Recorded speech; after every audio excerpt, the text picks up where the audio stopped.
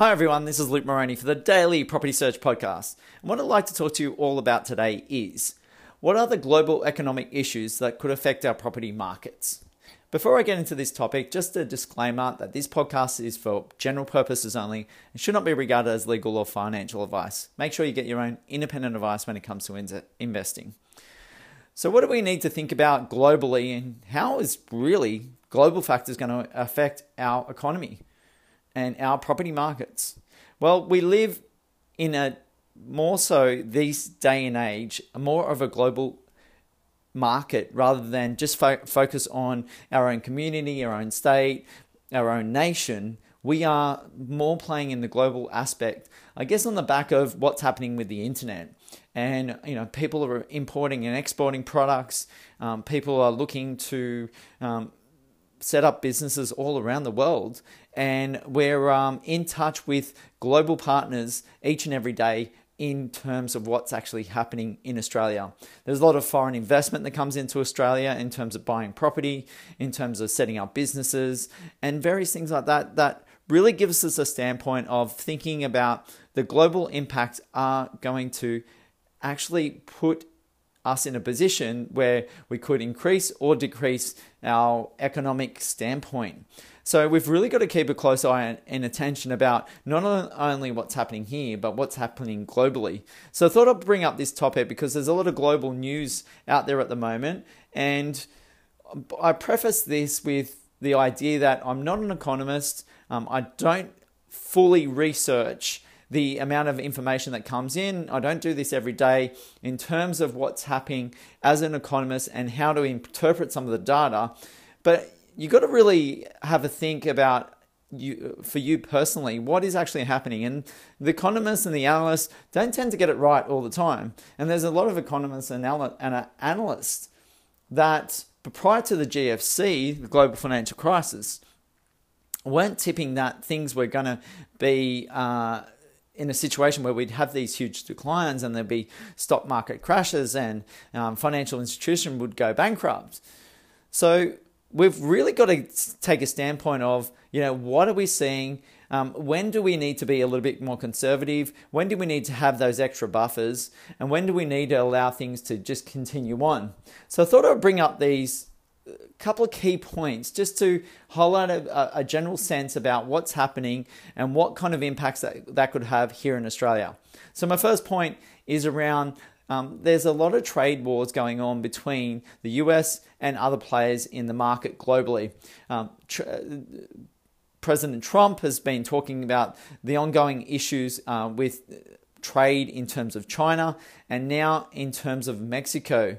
We just don't know what's that going to alleviate in future in terms of other particular nations around the globe in terms of the US and how things are actually going to work in future. Trump seems to have a strong hold on protecting the US and protecting its people and being that we're the greatest in the globe, but there's so many attachments to other nations that we've just got to think about how this is really going to play out, how this is going to be affected. I think to a certain degree, on a positive note, there's a realization that we need to act globally. But when you have these situations, when there's massive uncertainty about what's actually going to happen in the trade between USA and China and USA and Mexico, where there are strong allegiances, strong amounts of products and services being transferred between countries, this could create a lot of issues globally and not only in those countries. So we need to keep a close eye and attention about what's actually happening.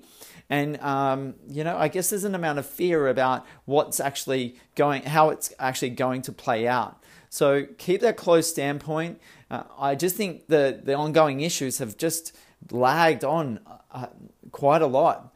So there just seems to be some underlying issues there that I guess we're not fully hearing about, but there's one day that things are going well, the next day it just turns into a heap of rubble. So we've just got to think about the longevity of it and the sense that that it doesn't seem to be ending anytime soon. And what kind of impact is this going to have on the US stock markets and the global markets that are out there, and other things that are going to be affected.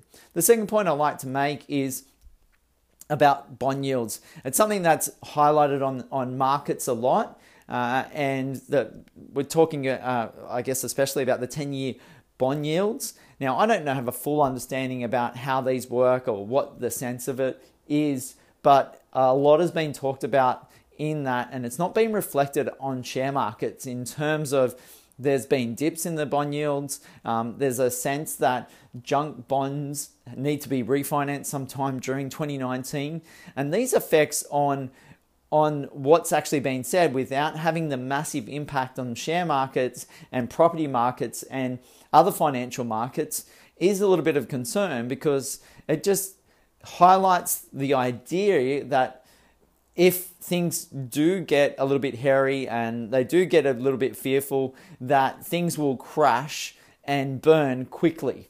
So there's not a sense of people like pulling back significantly. It seems to be that there's continued investment into share markets, and that's where people are looking to create their wealth or continue to have that income derived from the money that they're investing. So keep a close eye on these things. Economists and analysts probably tell you a little bit more about bond yields and junk bond refinancing. That is probably going to play a big part during 2019. So there is the whole idea about focusing on this as potentially a leading indicator of what could happen. The third point I'd like to make is about global interest rates being super low. We've got situations where the US was down to 0% in terms of interest rates. Where they've started to move things up a little, but the sentiment is that a lot of countries, a lot of nations out there are fairly dovish, are very conservative in terms of increasing interest rates quickly and doing it at a very, very slow pace. In Australia, we're looking to reduce rates rather than increase. The US is taking a fairly dovish stand and not really increasing rates as much as they probably should when they're pretty close to full employment. So this could have an impact moving forward in their ability to stimulate their economy if things do get worse than what they are right now. So I guess it comes in towards what their stimulus is, firstly, and also secondly, about people looking for higher returns. So people putting money in term deposits at 2-3%, and sometimes even less than that. And you think about, it kind of thinks about people in pension phase of their life, looking for that safer investment in term deposits, but not really getting the rate of return. And you've got to actually think that the inflation rates at sometimes where the bracket in Australia, they try and focus on 2 to 3%. They're not even covering the inflation. So that's a concern for those people, especially in pension age, to actually get the return on their money. And so the money's almost going backwards in terms of inflation rates as well. So what they tend to do, instead of putting money in term deposits, they'll take that extra risk and put money in the share market, looking to derive a return or an income from dividends from those shares. So that gets a sense of people taking on that extra risk, and people that took on that extra risk during, just before the global financial crisis, lost a lot of money in their super funds, in their own wealth creation. And I guess there is this possibility that it's happening all over again. We've gone like 10 years without seeing, a drastic fall in stock markets around the world. Let's see if what happens and the amount of money that actually is going into share markets is actually inflating those share markets. That's not really showing a true value or of those particular stocks. And it's inflated because people are putting their money into these companies to actually get a return on their investment better than what they can get in like a term deposit with one of the lending institutions. So it's really important to keep a close eye on factors that are happening globally. Like I said, there's a few issues in terms of trade between US and other countries. Bond yields are an idea that you need to be keeping a close eye on and could be a leading indicator of what happens in global markets. And also that low interest rates. One, to the idea of not being able to stimulate economy if things don't go well, and the idea that people are not putting their money in safer investments of like term deposits, but rather taking extra risk and going to share markets. So that could impact. There is some positivity going into markets, like in terms of innovation. Some of those social media companies that are doing quite well. I guess there's a feeling globally like Trump has boosted the economy in the US to doing quite well. But you just think about the inflated economies around the world, whether there is danger and risk in them, and then what the level of risk is. So be mindful of these things when it comes to those global impacts that could impact us back here in Australia. And like I've reported recently, there are some headwinds in Australia, and if we get some global forces happening there, this could mean a potential recession for us. Keep a close eye on it is the key, and always look for the opportunities that are in the marketplace.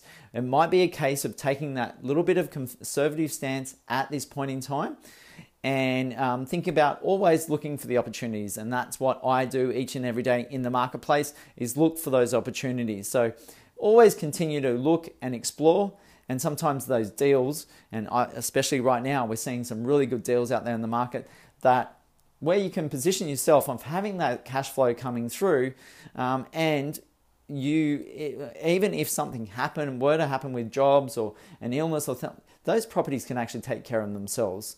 And hopefully you're in a standpoint of having that cash buffer, even if a tenant goes for that period of time, you have a buffer in place to actually to allow for rental vacancies for a period of time. So keep a close eye on those things. If you want to talk about this subject further or discuss your own property investment circumstances, please do give me a call on 0400 332 377. Look forward to talking with you soon. And thanks for tuning in. The podcast you just heard was made using Anchor. Ever thought about making your own podcast? Anchor makes it really easy for anyone to get started. It's a one-stop shop for recording, hosting, and distributing podcasts. Best of all, it's 100% free. Sign up now at anchor.fm/new. That's anchor.fm/new to get started.